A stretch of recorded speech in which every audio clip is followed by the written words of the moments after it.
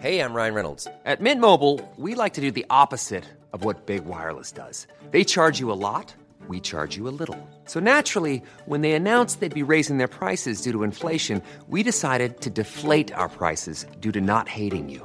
That's right. We're cutting the price of Mint Unlimited from $30 a month to just $15 a month. Give it a try at mintmobile.com/switch. $45 up front for 3 months plus taxes and fees. Promo rate for new customers for limited time. Unlimited more than 40 gigabytes per month. Slows full terms at mintmobile.com. Content warning. Check the show notes for more information.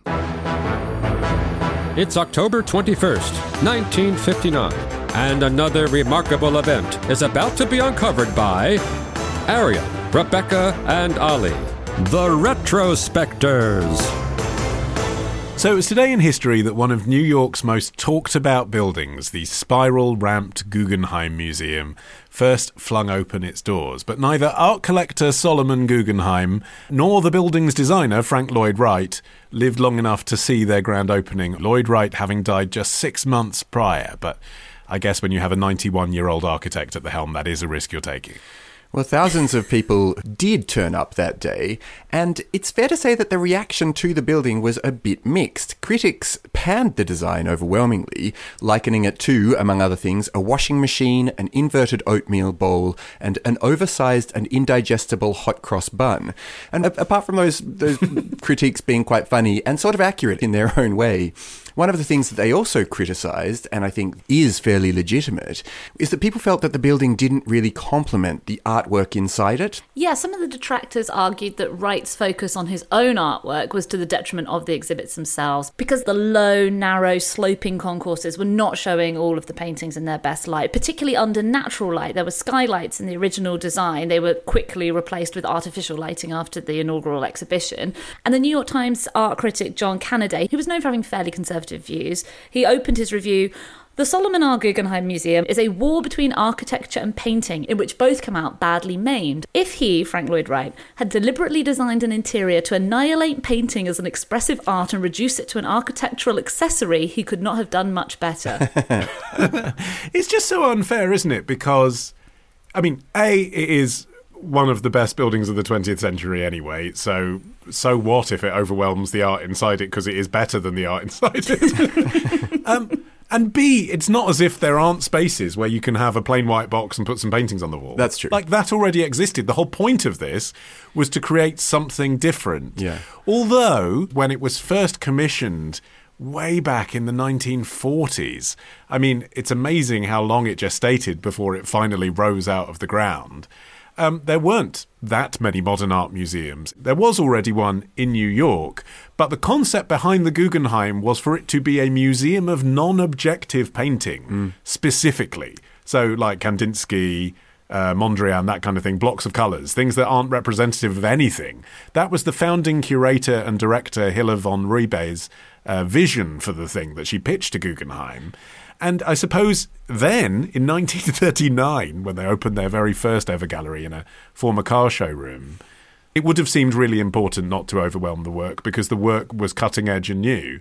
Actually, by the time it opened in 1959, it was a bit passé. Yeah, the whole story is a slow burn, because although Guggenheim's name has become associated with modern art, that interest came along really, really late. He'd been collecting art since the 1890s. He was born into this very successful mining family, and then he had lots of other successful ventures on his own, and he married a Rothschild, so he was sitting on a not inconsiderable fortune by the time he retired after World War I. He dedicated himself full-time to art collecting, but it wasn't until 1926, when he was 66 years old, that Hilla von Riebe, who you mentioned, Ollie, she had been commissioned to paint his portrait, and she introduced him to abstract art, which was something that, you know, before then his collection was all old masters, because that was seen as something that a wealthy, retired man might reasonably want to collect.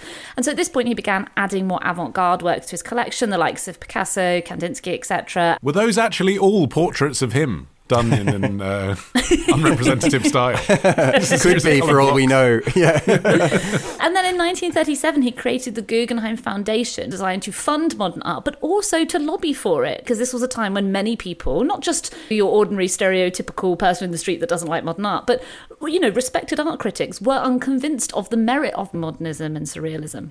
Well, one of the things that Frank Lloyd Wright was unconvinced about was the chosen location for the museum. When he was asked to take on the commission, he said, "I can think of several more desirable places in the world to build this great museum, but we will have to try New York." And the compromise was that it would be right smack bang next to Central Park, which was basically a way to appease Frank Lloyd Wright's desire for the museum to be connected with nature, which was always a really critical component of Wright's design ethos. But Wright himself sounds like a total pain in the ass. Throughout the entire process, he's just being incredibly difficult and heel-draggy, and then making these design decisions that weren't always marvellous. For example, he originally wanted the whole thing to be painted red on its exterior, which, as we all know, it definitely is not. It's this very sort of demure grey-white.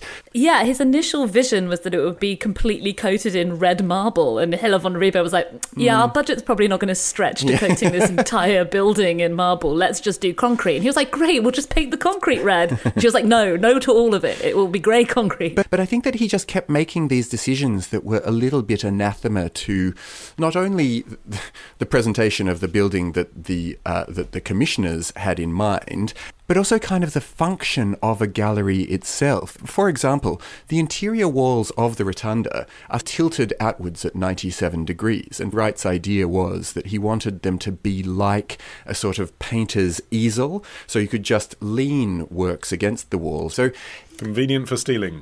Yeah, right.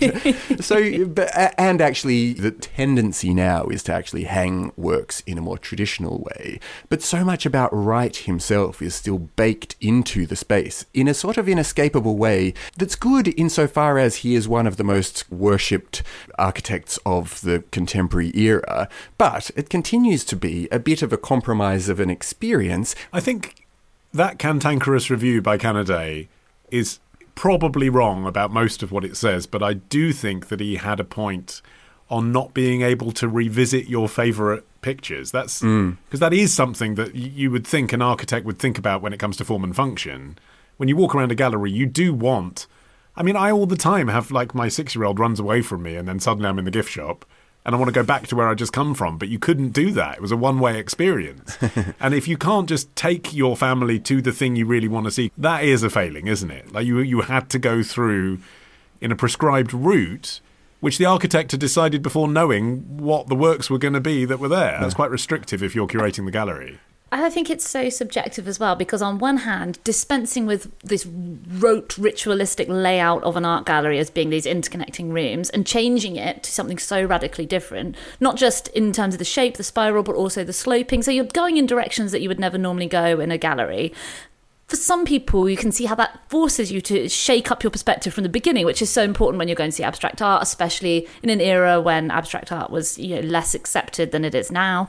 But equally, some people find it incredibly disorientating to be walking on a slight incline, to be sort of looking sideways at the paintings, especially when they were leaning paintings against the wall. Lots of people just found that a really viscerally unpleasant experience. But that, I suppose, is part of it. It is supposed to be challenging, and it depends whether you want to be challenged. And challenging for everyone looking at the building as well. I mean, that's the other thing I think sometimes people, particularly art critics, forget is, they talk about a museum like that as being New York's and, belonging somehow to New Yorkers. It doesn't. The interior contents will not be seen by the vast majority of people that live in that city, because most people aren't interested enough in art to go to a gallery. What they see is the outside of the building. Yeah. And having this huge concrete new structure with no deference to the architecture around it is in itself a pre-echo of the statement that you might understand if you went inside, which most people won't.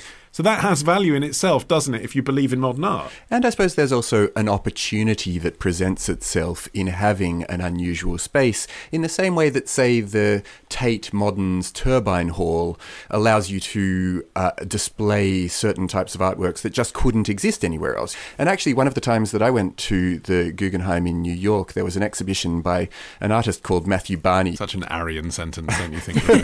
One of the times I went to the Guggenheim. Okay, well, there's only been a handful. But anyway, there was this work... What was the accompanying cocktail that you taste paired?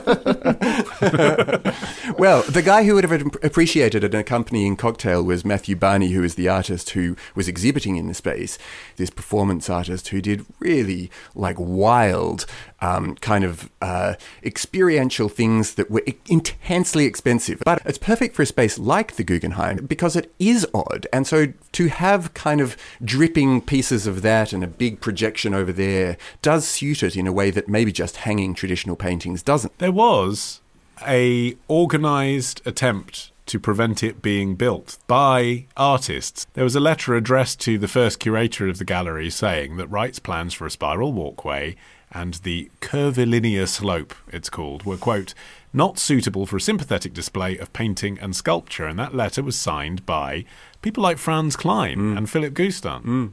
Yeah, Norman Mailer was another high-profile opponent. He said that it shattered the mood of the neighbourhood wantonly and barbarically. Wright himself, it's a shame that he didn't live to see it open because he was really gleeful about this prospect. He said this distinctive, massive, round shell shape amid all the blocky New York brownstones would make the nearby Metropolitan Museum of Art look like, quote, a Protestant barn.